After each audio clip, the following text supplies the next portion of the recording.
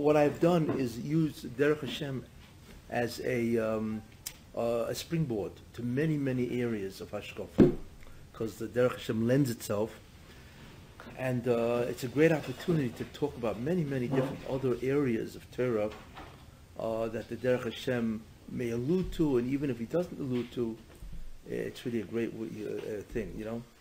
What I've done,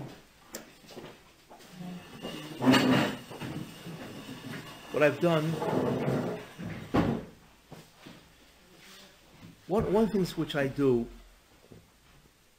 is I try to interpret current events based on the Hashkaf of the Ramchal.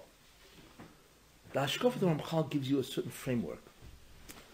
Okay, so with that framework, you get a sense of the play, but you don't know who the actors are, you see, and you don't know what the background information is.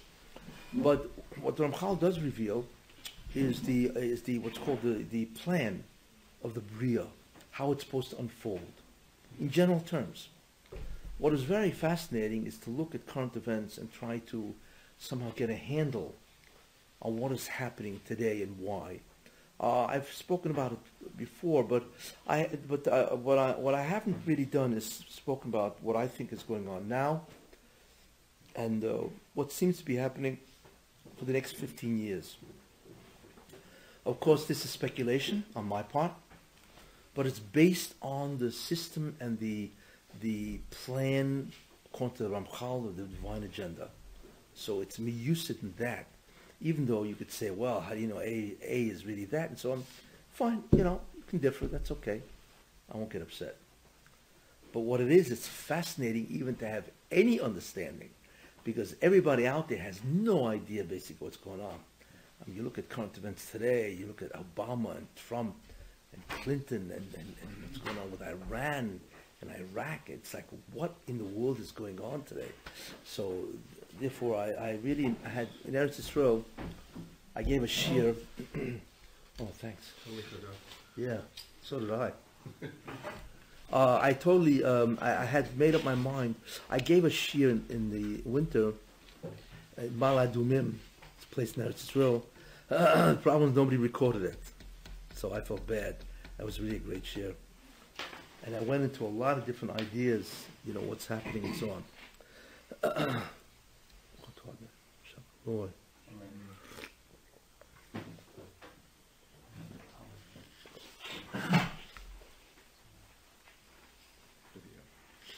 Was that? Oh.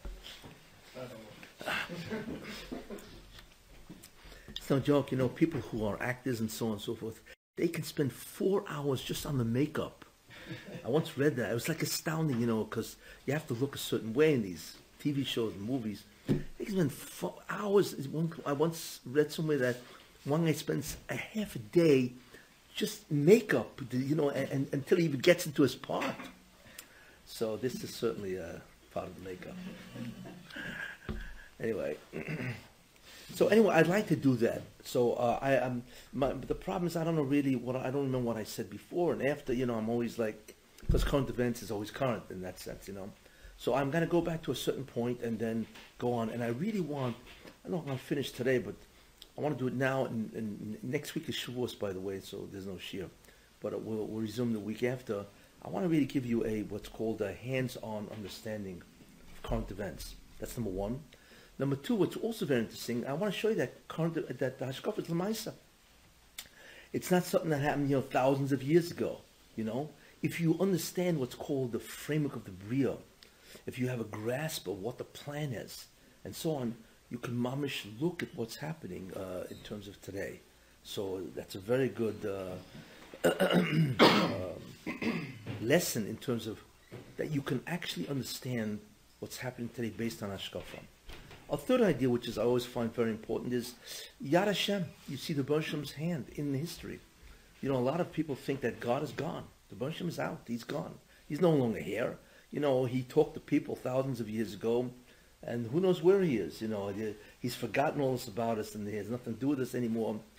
What the current events, according to the divine agenda, shows, it illustrates that you can see mamash the Yad Hashem in history. But the incredible thing is how secret it is, how concealed it is. So That's what I'm going to do. Bring you all the way up to speed in terms of today. Okay.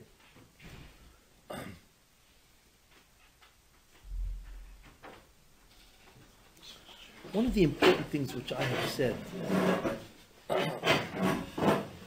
so there's some of the old guys, it'll be probably some repeats, but it's Kedai. It's Chazar. You know, everything.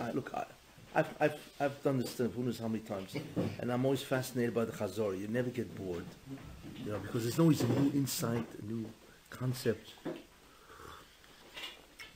I once told you that the essential thing happening today, that in many ways is responsible for everything happening now.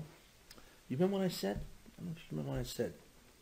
There's one phenomenon happening today that is fundamentally responsible for everything, although you'd never guess it, you'd never see this. And that is the Satan. The Satan is dying. Astounding. We know that the Satan survives by the Chatoim, by the sins of Klal Yisrael. There's a certain ore that comes down, Kedusha, comes down, whatever, and I had mentioned actually Shabbos, that what Klal Yisrael was supposed to do is to do the mitzvahs and bring the ore down, and that ore will change reality. That's the power of the spheres. Change the reality, and so on. And what Klal Yisrael has to do, because they do the tikkun, they do the rectification of the bria, by bringing down more ore, energy, whatever, of the kedusha, of the spheres, they can change, they can retransform Olam Hazeh into Olam Haba. It's an astounding thing. But that's called Zikuch. The Ramchal talks about Zikuch. It's a very, very important idea, which I had mentioned in that Shabbos here. The concept of Zikuch means to retransform, or actually means to remove Geshem from substance, rendering it spiritual instead of physical. Klal Yisrael has the koich to do that without getting into how and all that, but fundamentally it's done by the mitzvahs. Okay. Now the problem is, if people are choite, if they sin, then the ore just doesn't go away, it doesn't come down. The problem is that ore of Kedusha goes to the Satan. That's a fundamental balancing act. So the Satan is yoinek, that's what the expression is. He nourishes off the Kedusha of Klal Yisrael. Very important formula to know. And therefore, as a result of that Yenika, he then grows incredibly strong. Ramchal calls it Tikburis Ra, the growth or the proliferation of evil. And the more he's yoinek, the more he takes from the Kedusha of Klal Yisrael, the greater becomes his strength. And he gets it through dinim, kitrugim, prosecutions. He just doesn't take it, he can't do that. But what he does is he prosecutes Klal Yisrael in judgment, and they paskin and bezdin shemaila, they sinned, you get their ore. And he grows stronger. And obviously the Satan is the only malach that can grow. No other malach can grow. They are created at a certain level of being, and they remain at that level. The only one who, what's called wax and wane, which is like the moon, grows and lets go, is the Satan. And the Satan has to wait for Klal Yisrael, what they do. If they do mitzvahs, then they take the ore to themselves, the light, the energy. If they do sins, then he gets it. And the whole history basically is shaped by that relationship between us and the Satan. It's like a seesaw, which is really the relationship that we have with Esav. It's a seesaw. If we are up, Yaakov is up, and Klal Yisrael, then the Satan is down. And if we are down because we sin, then he is up. And that's our relationship with Esav, as it says in the Torah. And we know that the same relationship that we have with Esav, the Malach of Esav is the Satan. That's why we have the exact same relationship with the Satan. You see? It's the exact same thing. When we are up, Esav and the Satan is down. And when we sin and he gets the ore, then we are down, and Esav and the Satan is up. That's what dominates history. Very important formula. It's fundamental. So he should be very up now. He should be up. Who, the Satan? Was that? We're pretty down. Yeah, we're pretty down. It looks like, yeah. Oh, okay, why? Because the answer is, and this question always brings the answer. Moshe Rabbeinu was the Mashiach. That's what he was. He did the job of Mashiach. It was really Mashiach ben Yosef, right? If you think about what did he do, he took the Jews out of Golos, Mitzrayim, right? He brought them the Torah He gave him the Torah, which is the old Rishon, Messianic Torah. He brought him to Eretz Yisrael. You know what I'm saying? He gathered all, brought him to Eretz Yisrael, and so on. Okay, he wasn't able to make it to Eretz Yisrael because of the Chet of the Egel, but basically he was the Messiah. He was the Mashiach. You see? So the question is, wait a minute, doesn't make sense. We know the Mashiach comes after the Tikkun HaKloli, which means the total rectification of the Bria, or which Klal Yisrael does. But we also know that the Jews in Egypt was Mem Teshari Tumah, 49th level of Tumah, contamination. So if that's the case, how in the world can a Mashiach come to a nation that is in the 49th level of Tumah? Makes no sense. In fact, it's impossible. Interesting question. Anybody have an answer? Well, they were sucking through Yisur. Yes, I had said that. Because there are three ways to do the tikkun. They're called tikkun devices. One way is mitzvahs. If you don't do mitzvahs, tshuva.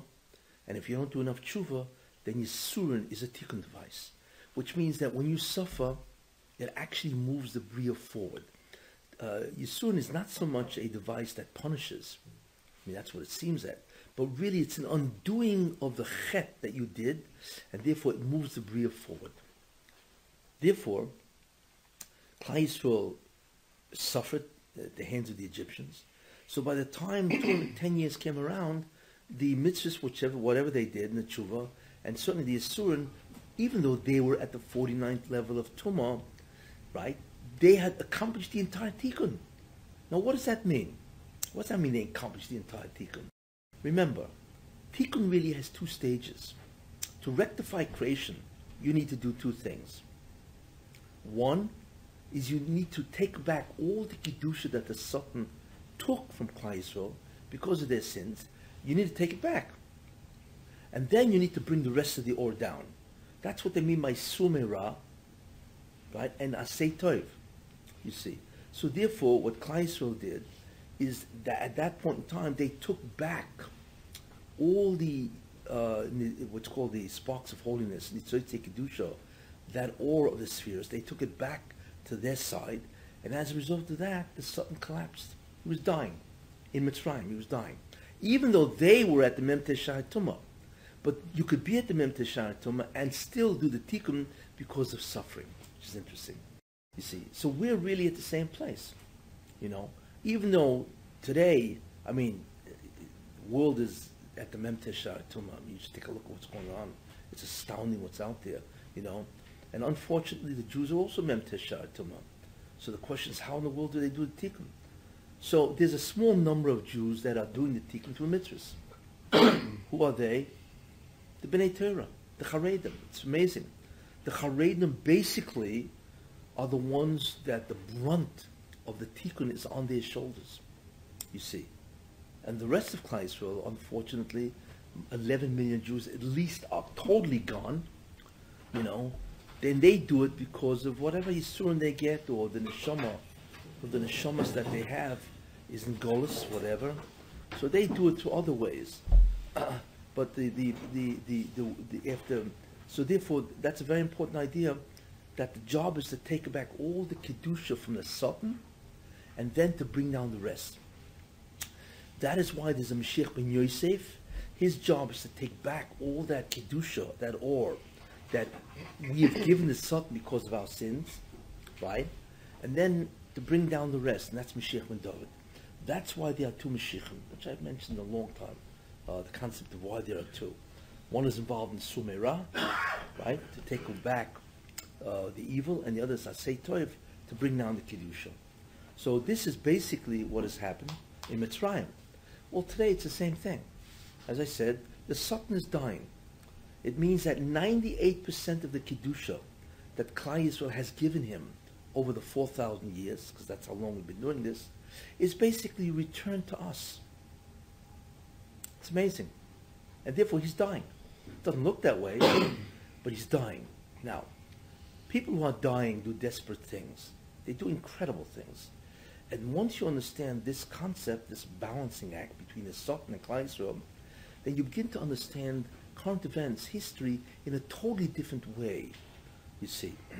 And you begin to take a look at what's happening in terms of all the events, the political events, and it explains many, many things My objective is current events, although it explains it explains the internet and the growth of science and the rise of the Arabs and so on, which I will explain a little and so on. There's so many things that it answers.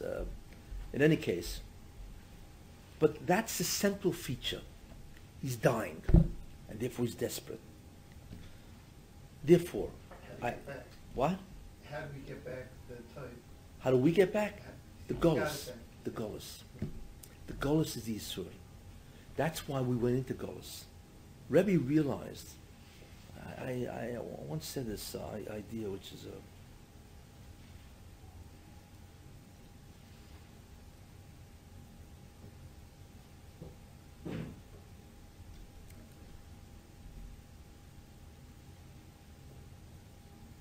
question is, how much do I say? It's just so many. In any case, the way we do the tikkun is through the Gullus. We do mitzvahs, but because of the persecutions and the pogroms and the what you call the expulsions and the Holocaust, all of this has been tremendously soon to Klal Yisrael over the years, and the majority of the kedusha that they've taken back is through Yisur, just like Mitzrayim, Egypt. So even though Jews are so far gone, it doesn't make a difference. They still can have the Gula because the tikkun is almost complete. So basically the Satan is dying. That's what's happening. Now, therefore, and this is, we begin to understand something very important. In other words, what you have to understand is that the anhog of the Rebbeinu Shalom depends on how Klal Yisrael does the tikkun. For instance, today we had B'chukos Sai, yes? You notice there was a whole Teichocha, right? What do you have the Teichocha for? What does the Rebbeinu Shalom want to do? Punish Klal Yisrael? What does he want to do with them? You see, what's the logic of the whole Teichocha, which is today prominently displayed in today's parsha? And the answer to that is that the anhog of the Rebbeinu Shalom originally is one thing, but it changed. You know, the main way the Jews were supposed to do the tikkun is through the mitzvahs and tshuva.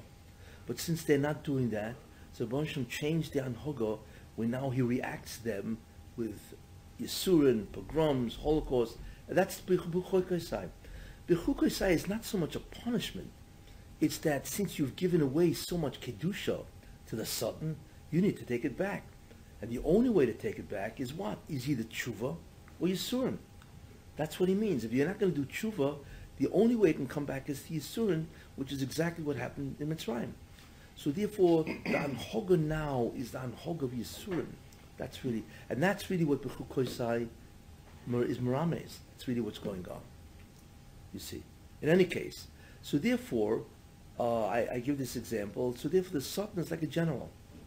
Imagine a general is conducting a war, and he only has 1 week left of armaments. That's all he has left. Okay? And after that, it's finished. He only has 3 strategies that he can employ, or else he's finished. First strategy that he can employ is called the big bluff. What's the big bluff? Where he throws 6 days worth of firepower. He only has a week left. He throws it at the enemy, hoping that the enemy, right, will be shocked. It's called shock and awe, as they say, which they did in Iraq, right? And they'll sue for peace. So what does he do? He throws out 6 days worth of armaments, right, to hope to, just to shock the enemy, and nothing happens. They don't care. So now he's only got 1 day left. So the second strategy, and so one strategy, the big bluff, is gone. The second strategy is what's called to send dissidents. What he does is he sends some of his guys into the enemy camp to try to break the resolve of the enemy to wage war. That's what they did in Vietnam, where people said, no, we don't want to make war. On the contrary, let's make peace. Even in Afghanistan, nobody wanted anybody to be pulled out and so on. That's a strategy, you see. So what happened is this general sends his soldiers into the enemy camp to try to break the resolve of that enemy to fight. He does it, and it fails. Bad news. So he's only got one strategy left. What is that strategy? He needs to call up an ally, that the ally should send him new soldiers, right, because he's an ally, and new equipment. That's what he does.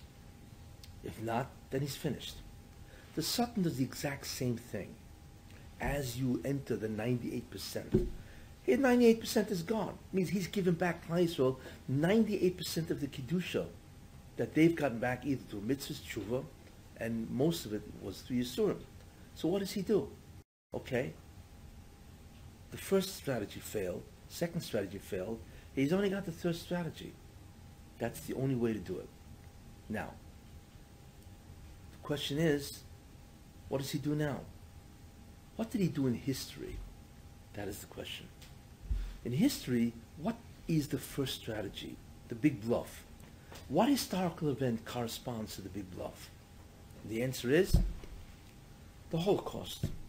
Now, the Holocaust has many, many different reasons. It's multi-deterministic. But one of the important reasons for that is the Satan through Ketrugim created a situation in which the Jews were being slaughtered en masse. And every nation took part. Why?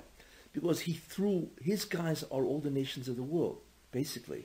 And he got all of them in some way to kill the Jews. Either they killed the Jews, or they supported the killers of the Jews, or they cheered them on. Different levels of contribution to killing the Jews. Why did he do that? To kill the Jews? Satan doesn't get anything with the death of a Jew. He only gets if the Jew does what? If the Jew is sins. So what he was hoping is that what he would do is kill the Jews, and then the rest of the Jews would say, hey, the Rebbeinu Shalom left us. So then why do we have to do mitzvahs? The agreement that we had with the Rebbeinu Shalom is gone. So he was hoping, therefore, that they would be choitei, and he'd be able to yoinik again. You see, that was the big bluff. By making it obvious to the Jews that the Rebbeinu Shalom had abandoned them, he was hoping that they would sin, and therefore he would be able to eat. That's his end of it. Obviously that didn't work. Obviously that did not work, right? So the Holocaust did not work. Why? Because there were many Jews, obviously, that did not do Averis. I mean, there were Jews that did and so on, that just gave up Judaism, Yiddishkeit altogether. But there were many Jews that didn't. So he did the second strategy. What is the second strategy? The second strategy are the dissidents. The Satan has to send his soldiers, guys who are loyal to him, right, into the enemy camp to break the resolve. Who are the dissidents? Who are the enemy soldiers of the Satan that he could do this and send them into the Jewish people to break the resolve of Jews to be from? And the answer is the Erev Rav. The Erev Rav. The Erev Rav are really, in many ways, the soldiers of the Jews, of the Satan. Yeah, and that's what he did. Who's the Erev Rav, basically? The Erev Rav is the Maskilim in Eretz Yisrael. Those guys that try to destroy Judaism, right? It's the Maskilim, whether you want to call it labor or whatever and so on. The Mapai, Mapam, all these guys. And then it's also the Reformed and conservative movements in America. These are his Erev Rav. Now, it's important to bring out that the Erev Rav is not Jews. It is the leaders of Jews that want to use the Jews, right? So what they did is they completely misdirected the Jews to give up their religion, or to have the religion way, Michal Shabbos and so on. The Erev Rav is the Jew that wants to destroy Judaism, not the Jews. But the Erev Rav are people that want to destroy Judaism. And they want to say that Torah is not supreme, that the real relationship between the Jews and the Rebbeinu Shalom is not Torah. It is what? It's culture. Right? It's gefilte fish. Of course the Torah is great, but it's great literature, just like Shakespeare. This is what they say. And then the ultimate coup de grace is what? Is that the Jews forget about, once you become an Israeli, then you don't have to do mitzvahs, right? Because the main thing of Jews is what? Is the culture. They even go so far as to say that the main thing is Jews are Middle East citizens. As you know who said that. No, incredible. But in any case, so what the Satan does is he gets the Erev Rav, which are Jews that want to destroy Judaism, to infiltrate into the Jewish people to try to destroy their resolve, to do mitzvahs. Those are the Erev Rav. When was that? Because right after the Holocaust, 1948, was the founding of the State of Israel. And who had the founding of the State of Israel at that point in time? The Erev Rav. Right? All the Maskilim, the Labor, Mapai, all these political movements, they controlled Israel, and they did a terrible job. I should say, did a great job in terms of what they had to do, and that is to take the Jews and destroy their religion. Whether it be the Yemenites, there's so many peoples that came after the war that they destroyed. That's the Erev Rav, you see, and those are the soldiers of the Sultan. In any case, so that's the concept of the Erev Rav. That was the second strategy. But that also failed because a lot of Jews are not destroyed, although they did a terrible job. But it's not a complete job, and the Sultan is still dying. So what does the Sultan do? The third strategy, which is an enemy, an ally. He needs to call up an ally to do what? To take new armaments, new soldiers to fight the battle. What ally? There is no ally. There is nobody that could bring down the Kedusha except the Jews, and then if the Jews sin, they give it to the Sultan. Right? So if the Sultan is dying and the Jews are not sinning, right, where's he going to get it from? And the answer is, according to the Maharal, there is only one other nation besides the Jews that can take down the Kedusha by themselves without having to go through the Sultan. Who is that? Yishmael. The Arabs, the Muslims. Because Avraham Avinu said, Lu Yishmael yichyu lefanecha. When the Rebbe said, you will have Yitzchak. So the Rebbe said, so Avraham Avinu said, Alavai Yishmael should live before you. So the Rebbe said, I have heard. And therefore Yishmael will be able to bring down Kedusha independent of the sins of the Jews, independent of the Sultan. They're the only other nation, the Maharal says. And that's why the only nations that have the name of God in it, Yisrael and Yishmael. Also explains something very interesting, that the Yishmael, they're not interested in converting Jews, if you notice. What their main thrust is that they want the Jews to admit that they are superior. Call them dhimis. Okay? Christianity, right, what they do is they want to convert Jews. Why? Because Esav, the Malach of Esav is who? The Sultan. Esav became Edom. Edom became Rome. Rome became Christianity. And Christianity is Western civilization. Therefore, the Sultan, in order for him to survive, has to get the Jews to sin. Therefore, Christianity has to get the Jews to convert. Or else if they don't convert, they don't sin. You see? So their Malach doesn't eat. So therefore, Christians have to convert the Jews. That's why they're always trying to missionize. But Muslims, they don't care. You don't have to become a Muslim. You can remain, but you're a second-class citizen. And there are all kinds of rules that they have, and so on, you see. And the reason for that is because Yishmael doesn't need to be yonik because of the sins of the Jews. Doesn't make a difference. So You why see? did he need to kill the Jews? Who? Ishmael. Just as a supremacy. And why did they need this feeling of supremacy? Why they what? Why did they need this feeling of supremacy? Because they want to take over the Jewish position, you see. Why does Christians want to convert the Jews? Because what they want to do is convert.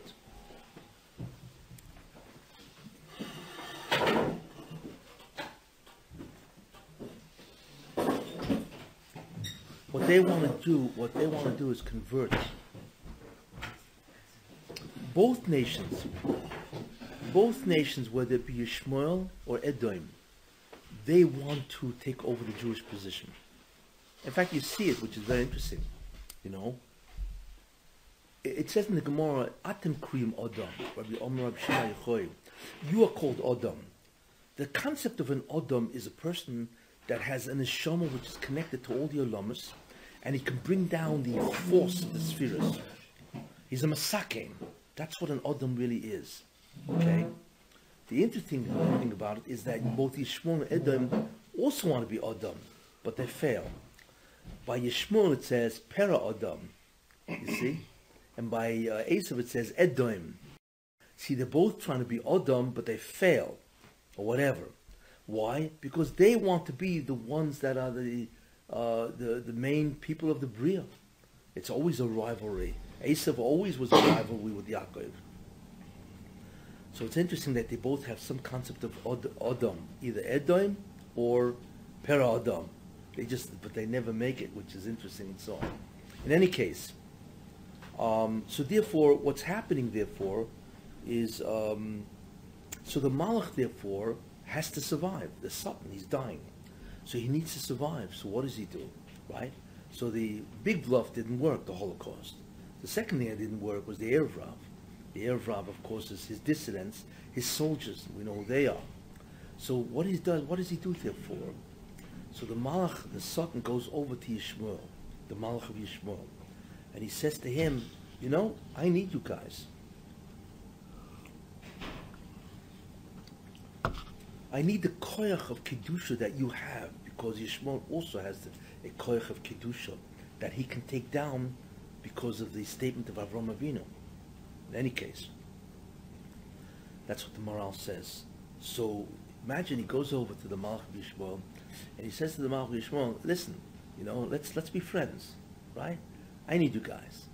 So what does the Malach of Yishmael say? No problem. How much you need, right? So the Sultan says, okay, I need Kedusha in order to have koyach, because remember, the Kedusha is the power that enables something to survive. So the Malach of Yishmael says, yes, but there's a caveat, there's a condition. Until now, who is the Bechor of the Sultan? Esav, also known as Edom, also known as Rome, also known as Christianity, also known as Western civilization. These are your guys. You want my energy? I want Yishmael, my guys, be the chief. The Arabs, or the Muslims, right? What does the Sultan do? He says, okay, I have no choice. All this happened, you should know, approximately 1990. That's when this happened, approximately. And if you notice that 1990 is where the Intifada began, and all of a sudden you began to see a lot of Arabs around, you see.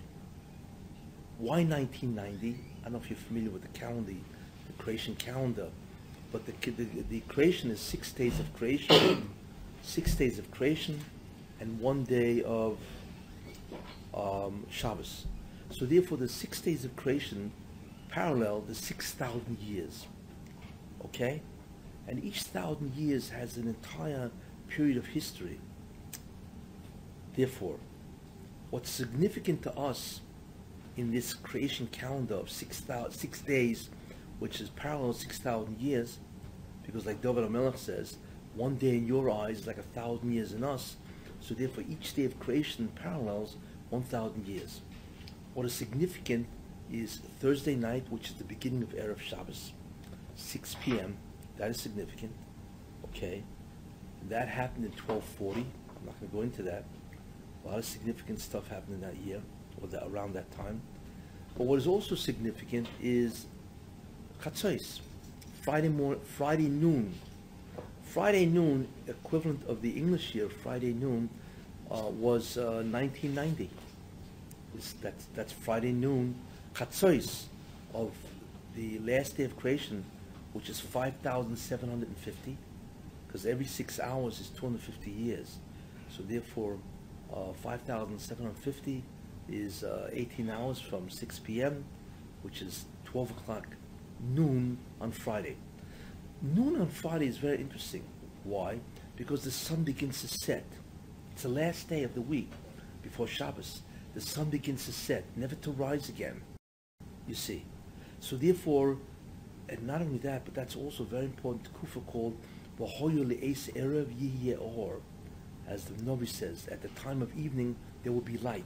And evening is Beinu Arbayim, which starts at Chatzos, or Chatzos Sheish V'chetzi, which is 12 and a half. That's when you really see the sun, the shadow begins to be apparent after 6.5 hours from the day. In any case, so therefore, September 1989, which is Rosh Hashanah, is the beginning of the end, really, in many ways. And from that year, incredible. In October or November of 1989, what happened? 1989, Connection with the Berlin Wall collapsed. And then the Soviet Union collapses shortly thereafter, and so on, you know. So that is really the beginning of rearranging the nations of the world to begin what's called the last scene of the Bria. That we are now heavy into the last scene from 1990. So, like I said, so Yishmael makes this deal with the Sultan, and also, and therefore the Sultan says, "Hey, I need the Sultan." The Malach Yishmael says, "I want my guys to be the Bechor of the Sultan. I want them to be the major agent." Right around Chatzos, and lo and behold, right, that's when the whole world began a whole different change. The Berlin Wall collapsed, communism collapsed, and the Intifada began. That was the beginning of the Arabs asserting themselves slowly, which was really remarkable and so on. What's communism collapsing? What was that? What is communism collapsing? Well, Gorbachev gave up the whole Soviet Union in No, right. 1991. Just want to know what's the premise of that. Oh, you mean of communism? Yeah. Because part of Edom is collapsing also. Part of Edom is also collapsing, right? If Yishmael is taking over, so parts of Edom is collapsing also, because Edom, or Christianity, Western civilization, is part of Yishmael. It's part of the Sultan, and once the power is taken away from Edom, which Christianity was the Western civilization, so they slowly begin to collapse. But I'm not going that route, staying with this. So what do we see, which is amazing? We see that from 1990, or actually it's September of 1989, the whole world began to change. And you began to see the rise of Yishmael. Because of this, because the Sultan is really dying, you see. And even though Klal Yisrael is in the Memtes Shari Tumah, they are almost at the end because of all the Asurim that they've gone through. So therefore, this clearly is what's happening. And that's why you see this tremendous rise of the Arabs. Tremendous. I mean, wherever you go, they're taking over Europe, right? I mean, forget about the Middle East, take over Europe. Islam is the fastest growing religion on earth. They now have 1.5 billion adherents to Islam. Christianity has 2 billion. Yishmael, Islam, has 1.5 billion people. You see, and when they get to 2, there's going to be a massive war. Anyway, so this is basically what's happening in terms of Yishmael and their progression to be the Bechor. Okay, so they are clearly on the rise.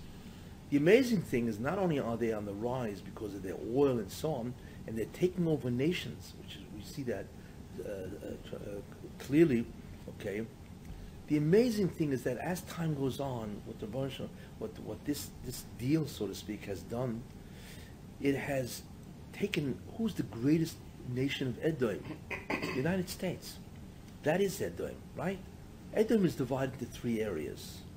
One is the United States, and the other is Europe, and the third one is the Soviet Union, because they're all Christian. They all are Christian. And therefore, all 3 sections of the globe are really Edom. Edom. Where do you see this? Because Edom, or Esav, had 3 characteristics. The first characteristic of Esav was a moedik bal gaiva, vayives Esav es habechora, tremendous chaos.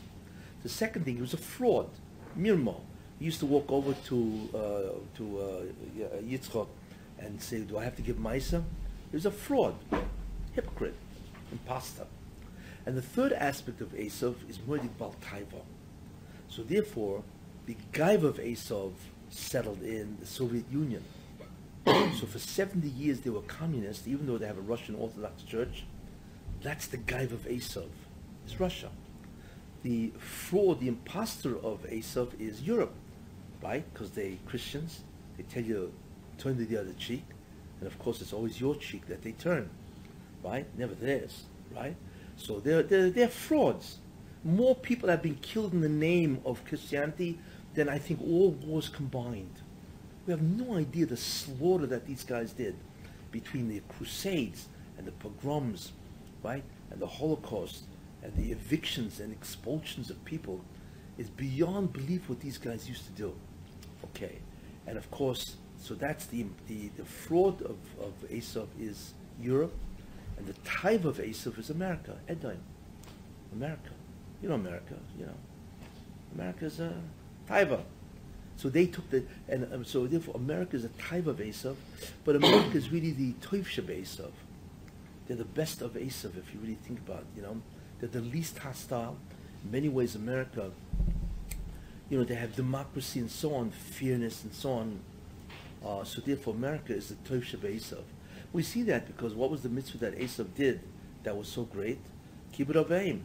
And the only country that has Mother's Day and Father's Day is America. See? Makes sense why they have that, right? Mother's Day and Father's Day, because Kibbut Avayim. You see. And besides, America has unusual schus. They're very good, freedom of religion. The Jews have been able to, the amount of Torah that America has sponsored directly. I mean, the whole Lakewood lives on Section 8. I mean, well, without even going into all the, you know, Section 8 and food stamps and all that stuff. You know, and when people learn Torah because of that, it's incredible, you know. But besides that, they're tremendous Balei Chesed. They give tremendous amount of foreign aid to nations, more than any nation in the world. America's a very tremendous place. It's just unfortunate that America's so involved in materialism and the taiva and all this kind of stuff, and Zima and all that. But anyway, America has done tremendous things to aid Jews to learn Torah, which I'll talk about what the significance of that is.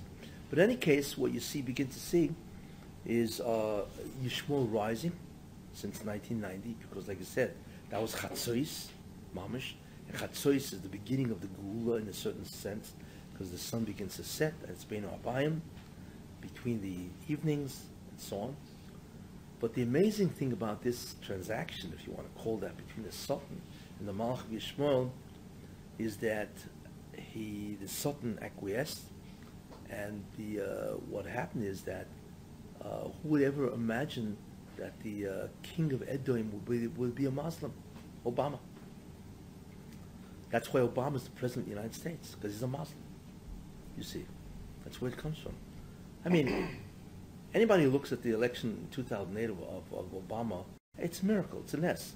He's a nobody from nowhere. I mean, what his claim to fame was a community organizer. I mean, therefore, he had no other job to become president of the United States. I mean, it's ludicrous. You look at it, you can't believe that Americans voted this guy in. You know, a community organizer. Then he hangs around with the guy Reverend Wright that's lambasting America. It's unbelievable that he hangs around with terrorist guys. It's just incredible how they can vote this guy in. And he's a first-term senator. He was hardly in the Senate, most liberal of all, because the Baruch Shem said this is what has to be. You see, so therefore America has a Muslim as a president. And it's all part of the idea that Yishmael must grow tremendously. That's why Obama is president.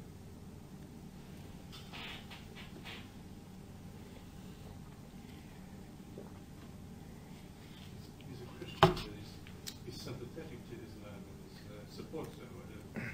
Extremely sympathetic to Islam. Extremely. Why do you think he bowed in front of the Saudi guy, the king? Because Saudi Arabia they are the crown of Islam. You know, unless you think that Islam, what does that Islam have to do with the Sultan? Well, if you spell out the word Islam, Aleph Samach Lamed Mem, Islam, and you just rearrange the letters, it spells out Samkel. I don't want to say the name. That's the name of the angel, Sam Malchamavis. Sultan, Samkel. Islam is the exact letters of Samkel. I don't say it to get the guy started.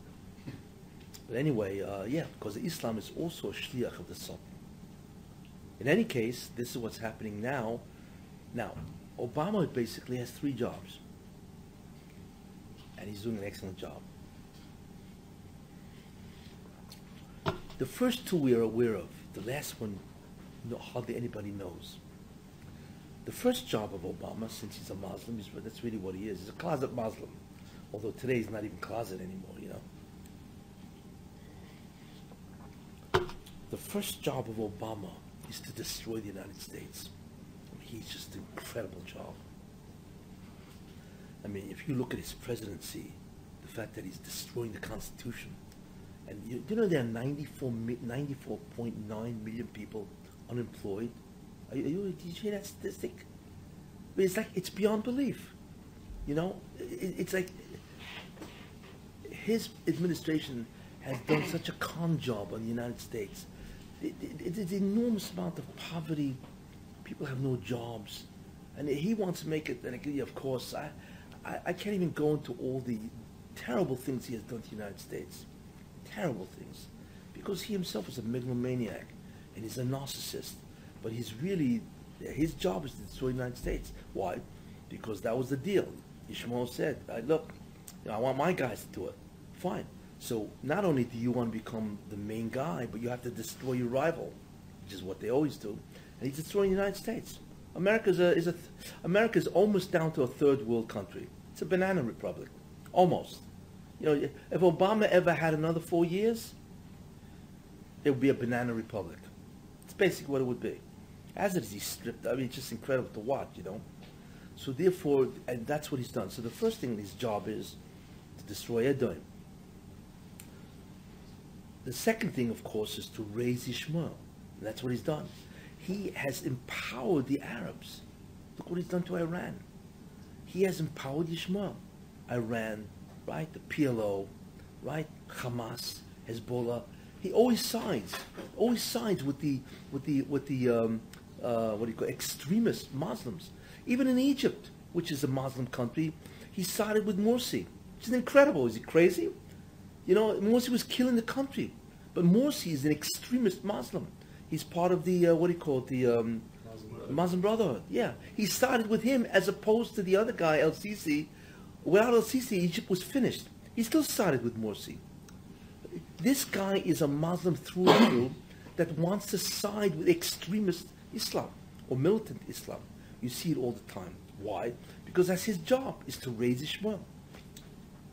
You see? So that's the second thing of what Obama has done. But the third thing is fascinating.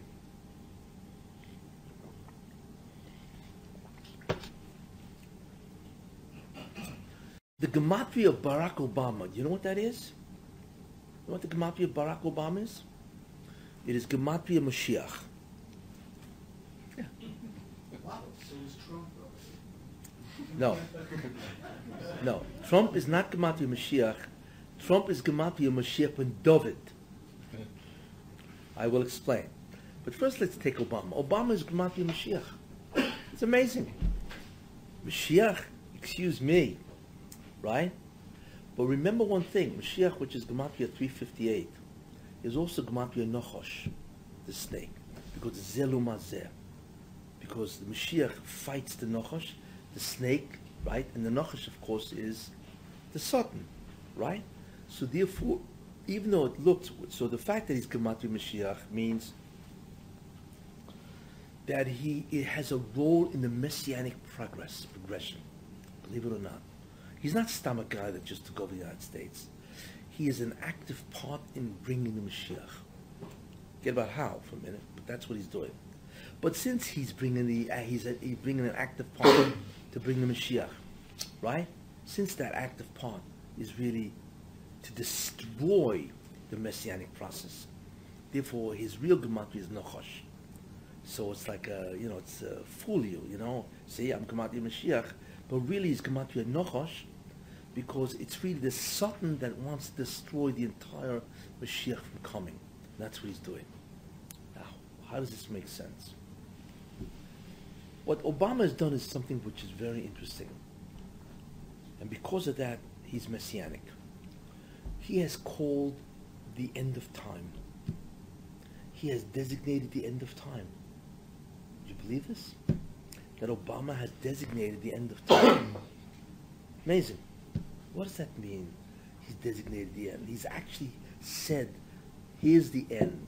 And that was his job. And that's why he's gematria Mashiach, because he's called the end.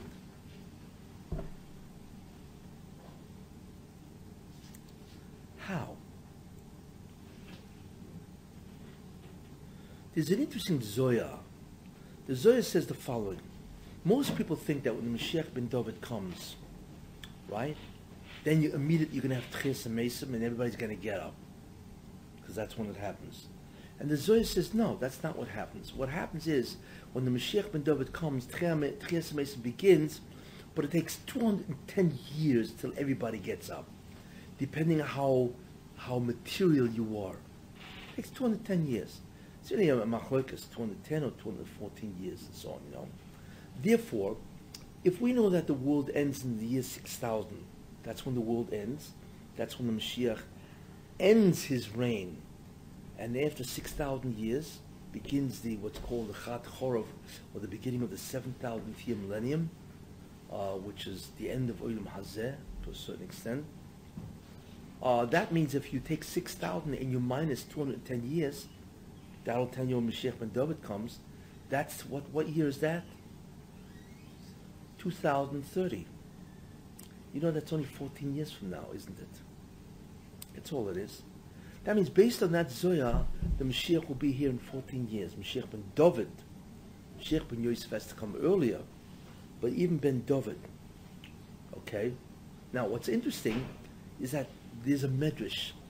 It's in Yalkut Shimoni, in Sefer Yeshayahu, 499. Here's what it says. It says, B'shavua sheben David bo. In the week that Mashiach ben David comes. Doesn't necessarily mean the week, but it could mean the Shemitah week, 7 years. It says that Porus is going to incite a war against Arabia. Okay? And then it says Arabia, is going to seek counsel with Edom. And then it says that Porus will begin to conduct a war against the entire world and begin to destroy it. And it says that the Jews are going to run around back and forth, okay, and they're going to have to, they're going to be tremendously worried what's going to happen, where we're going to go. And then it says that Yishmael, that Porus, okay, that there's going to be a bas kol. There's going to be a bas kol that's going to come out. In other words, a bas kol that the Rebbeinu Shem says, Higia zman gi'ulaschem. The time of your redemption has arrived. It's amazing. That means that the war of Porus, Persia, which is Iran, against the world is the last war. Basically. That's what it means. It's amazing. Now, that medrash was written 2,000 years ago. So if you ask yourself, well, how could that be? 2,000 years ago, right? But what that medrash, which was written 2,000 years ago, predicts is that the last war is really Iran. Iran. So if you ask yourself 30 years ago, Iran? How can Iran conduct a war against the world? It's ridiculous. And the answer is the bomb, the nuclear bomb. That's how. That medrash predicts that Iran will have the capacity to destroy the world. Not that it will. And therefore that's the last war. And Iran, therefore, anybody who knew that medrash knows that Iran will build the bomb. Right? And when they build the bomb, what are they going to do with it? They're going to make war against the Jews. Of course, that's what they say. And not only war against the Jews, they're going to also try to take over the entire Middle East. Right? That's what's going to happen. Which is exactly what's been going on. That Iran has been threatening Arabia. Who's the greatest enemy of Iran? Saudi Arabia. Right? So, and Arabia, as Saudi Arabia is trying to work out a deal with the United States, right? And meanwhile, Iran is getting stronger and stronger each day. What I find interesting is that in July of 2015, Obama made the deal with Iran, right? And he said that right now you can't build a nuclear weapon. However, in 15 years, you can build a nuclear weapon and we won't say anything. He legalized their ability to build a weapon in 15 years. Yes? Well, if July 2015 is when the treaty was struck, and in 15 years, they can make the bomb legally. If you add 15 years to 2015, what does it come out to? 2030. That's interesting. 2030 is this year that the Zohar says that the Mashiach ben David will arrive, basically.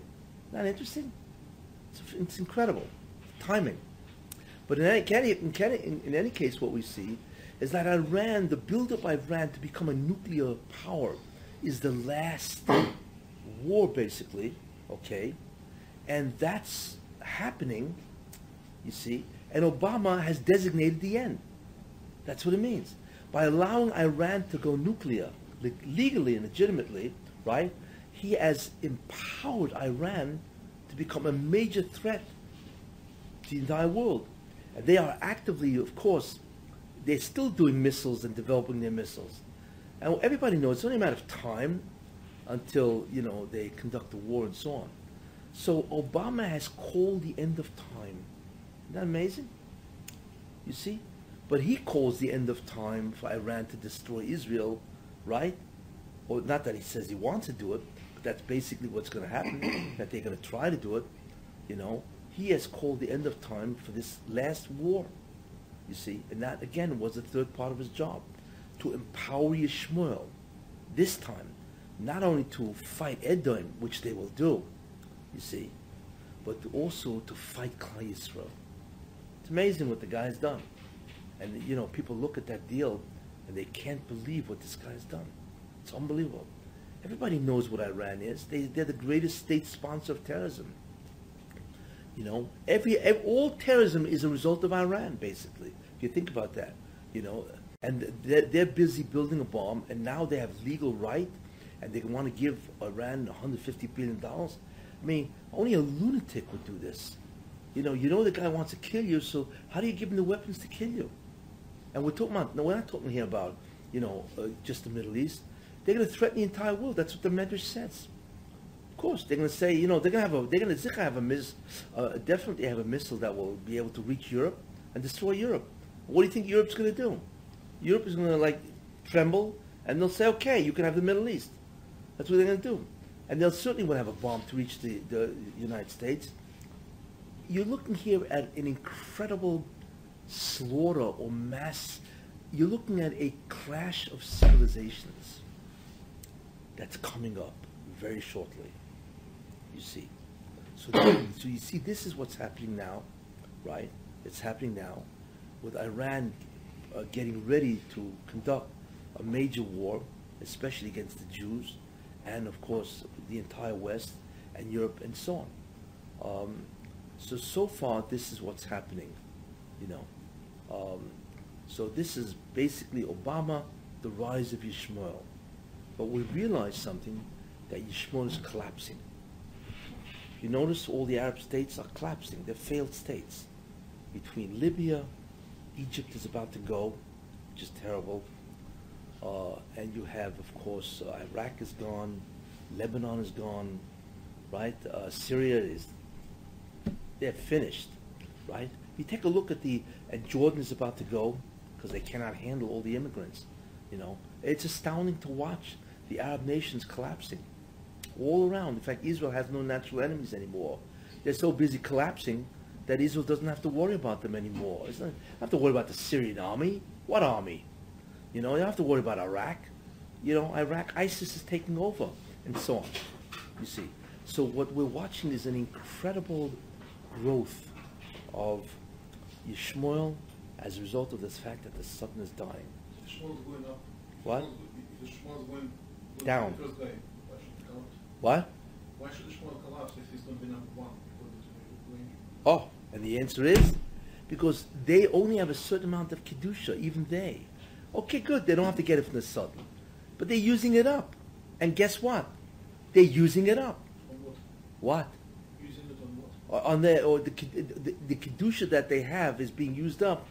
Okay, because after a while they can only gain a certain amount by doing what they do. Let's say they have milah, they do certain mitzvahs and so on, but they can access it directly from the Shechina, and they don't have to go through the sut to access all the Nitzotzei Kedusha sparks of holiness.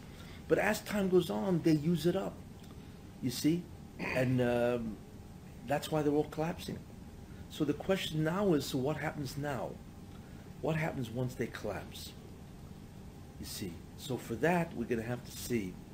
Once you understand this, you will now understand what's happening in Israel, who Trump really is, Clinton, Trump, Hillary, okay, and what's about to happen in the next 15 years in terms of the Mashiach and so on, and that's what I have to continue. But you now have a framework from which to understand some of the current events happening, because the Satan is dying, the rise of Yishmael, now the collapse of Yishmael, and the beginning of collapse of Edom. So now you have to understand from now what's happening now in today's election and so on and so forth, America and so on. So for that, I will continue the week after Shavuos, we'll resume. Okay? And complete the whole thing. Any questions? And why, if the nuclear war will happen at 2030? So that's when Well, David comes. Well, So what is Ben Yosef involved? well, How's he involved? earlier than that, But there's no nuclear war until then. Ben Yosef has a different job. You see, it's a different job. The culmination of his job will be at that point in time. But there are many things that he has to do even before that nuclear war, and I'm going to speak about that the next time. What seems to be the messianic process, and why is Trump Gamapia Mashiach Ben David? Over 15 years, maybe Hillary will win first and then. No. Trump would like it if he hears about it. Trump would like it if what? He would like this if he hears about it. It would play If he hears about this? Yeah. Oh yeah. That's all he needs to really get him going. You know, as it is, he's an egomaniac. I mean, you know, it's unfair, you know. How are you spelling Trump that you're pushing back him out? Donald, Oh, Donald. yeah, Donald Trump. Barack Obama, Donald Trump. Dalet, Aleph, Nun. I don't know, I think it's an ayin. Lamed Dalet. Donald. Trump. If you present it, Tes, Resh, Vov, Mem, Pei. if you present it to him right, maybe we will get some funding. Check it out. It's exact. Mamish exact. But you have to understand, believe me, he's not Mashiach Ben David. But what it does tell you is that he's involved in the process. The question is how. And I'm going to tell you the next week. This question. Incredible concepts of why he is involved, what Mashiach Ben Yosef has to do, and what's going to happen when he appears, to Klal Yisrael, and so on, and a lot of stuff. Yes. It seems that there's a strategy in effect, even though the Muslim nations are falling. That what? A strategy in effect, even though the nations seem to be falling, Islam, of a Trojan horse. They're flooding Europe to Yeah. the point of there's a Muslim mayor of London, the chief name, the top name. That last Muslim year- mayor of London really is very good. Yeah. And also Obama's importing them into Mexico now. It seems only Putin in the Adams picture seems to be holding this area clean. Yeah, I'm going to talk about Putin, where he fits in. So He's a very interesting guy. You know? maybe Trump will join him. And there'll be at least 2/3 of Edom will. Maybe the third Mashiach. And the question is, why is Europe falling, and Russia? You know, I'm going to talk about the whole. Does Then, Putin has some good what? Does Putin have some good material? Hope also Hey, embrace Bob. Muslim That's tradition. no. Hey, you know, I'll figure out. you'll figure it out. The Zikuch of Yisurim. Zikuch through Yisurim. gives, right? You see, what Yisurim does, in Tshuva really, is it takes back all the nitzoises from the Satan. The mitzvahs bring the kedusha down, Yeah. but what takes everything back is the Tshuva and Yisurim. So they're part of the tikkun process. They're uniquely suited to take back from the Satan himself. But the Eina Roa Bo Milamala. Who? Eina Roa Bo Milamala. What does that mean? Kodesh Baruch Hu is only Mashpia Toy. It's not. Yeah, well, yeah. So how does it happen? It happens because there's a diminished shefa coming from a Kodesh Baruch Hu. How does what happen? These Yisurim, the raw that comes. Well, that's the old falls on question. Israel. The Moshe is only made of how are they Yisurim altogether in the world? That's a Stam Hashkafa question. The Ramchal deals with that in Das So that's Tumas. Tunis. So, Yeah, so, sure. so he says it's less hashpah sent. It's not that Kodesh Baruch Hu sends directly raw. It's just less of a shefa bracha that comes down. But if you think about it, nothing works in an absence. What do you mean there's less shefa? that would mean there's an absence. But an absence doesn't do anything. If everything only works to a shefa, it means a force, right? Even if you diminish that force, then what replaces it? How can anything exist in an absence? That's the Well, problem. that's what's It's- bothering me. How does the zikach happen because of that? well, that You're doing more with less. that Ramchal is a very schwer Ramchal to understand. The Rosh, it says Bara Tov Bara Ra. I mean, and so on, you know. So even if it's true, which is true, that the diminishment of shefa does allow evil to flourish, right? But there has to be something that replaces it, because nothing can flourish in an absence. How? You know, in order to exist, everything needs that koyach. If you take away the koyach, then nothing exists. So what does it mean that evil can exist in an absence? You know, it has to mean that there's something there, but that if that's the case, it brings back the original question. How's a bunch of... And anyway, it says, Be'erah. He does, he creates evil. Das brings that, and he says I know, it but doesn't it- mean that. HaKadosh Baruch Hu doesn't send Ra. Yeah, that's what we know. So that's why the whoever the neshama asked to say, you know, yeah. But the answer is problematic. So then what replaces the absence? If nothing replaces it, nothing can grow in a vacuum, can it? Nothing can grow in nothing. So an absence always means nothing. So how can anything be flourish in a vacuum? Elamai, there has to be something that replaces the absence of Kedusha. So then if that's the case, so he is Be'erah. So you're back to your original question. Meaning the absence problematic. of Ra. What? The absence is Haguf Ra. The absence is what allows the evil to flourish. But the problem is that evil cannot flourish in an absence of Kedusha. Nothing exists in an absence of Kedusha. Well, I Without- would say the absence of Kedusha is Haguf Ra. It You is. think that- It is. It is. No, but Ramchal is trying to get away from the fact that Why is it right? If it brings Geul, if it brings Mashiach, it's a brings problem. Olam Haba, It's not simple. You know, if you really So look at the it's simple, Ramchal, just trying to understand yeah. what we can understand. Why is it Surim Ra? Who? Why is it Surim Ra? Yisurin. It's not Ra. It's Surim bring the Geul. If you bring Olam Haba, Yeah. So therefore, Jews are suffering. yeah. But Yeah, but Isn't that Ra? so you know what it is. You have to distinguish Yeah, between. If nobody wants to suffer, it's so Well, good. just because we don't want. I mean, we don't want, but it doesn't. You need to distinguish between an immediate evil, but an ultimate good, or even the immediate evil is not evil; it's good. You see, you have to play around with those terms It takes us to Olam Haba. Why is it Ra? because now you're suffering. The question is, You know? the question is how? How does it work? It's evil in the sense that it's an invasion of Painful, but that. Therefore, if pain is considered ra, then it is ra. You know, a guy's got, you know, let's say a guy's sick, right? He's got to go in for surgery, yes?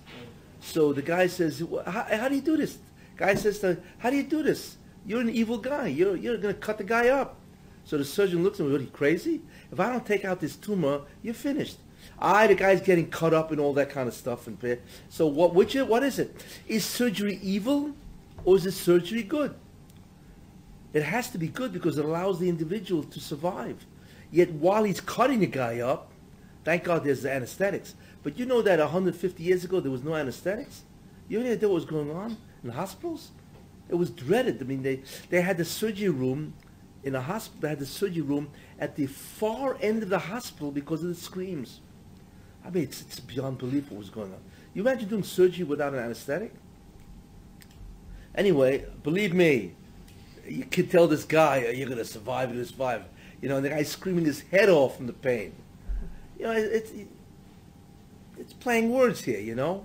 Either, you know, it depends. Right now it's bad, but that, if you go through the bad, you will, survive. So is that called bad or not? You see?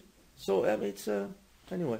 On the point that that if we look around, things look ruchnius-wise in a terrible state. Yes. So we try to understand how is it that the.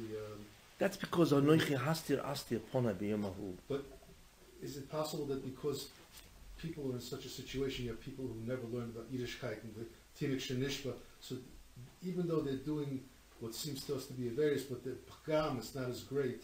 It's not, no, well, So there's no There's no- Yenika to the Sutton from that. because there's no what? no Mechir. No Achira. Somebody's a Tinik Shenishba has no Bechira. I mean, he has Bechira. There's but no Yanika from the. there's no, a Sutton cannot be Yoinek if he has guys that has no Bechira. You see, that's so it's an honest. So therefore, most of clients are on Tinik Shenishba. That's why they do not add anything to the Sutton. So guess what? What do you think the Sutton does? No, I'm a churro. Who? He made help make Starting churro. yeshivas. So No, they can so get the- it back later. Do you know where the Sutton lives in America? He lives in Lakewood.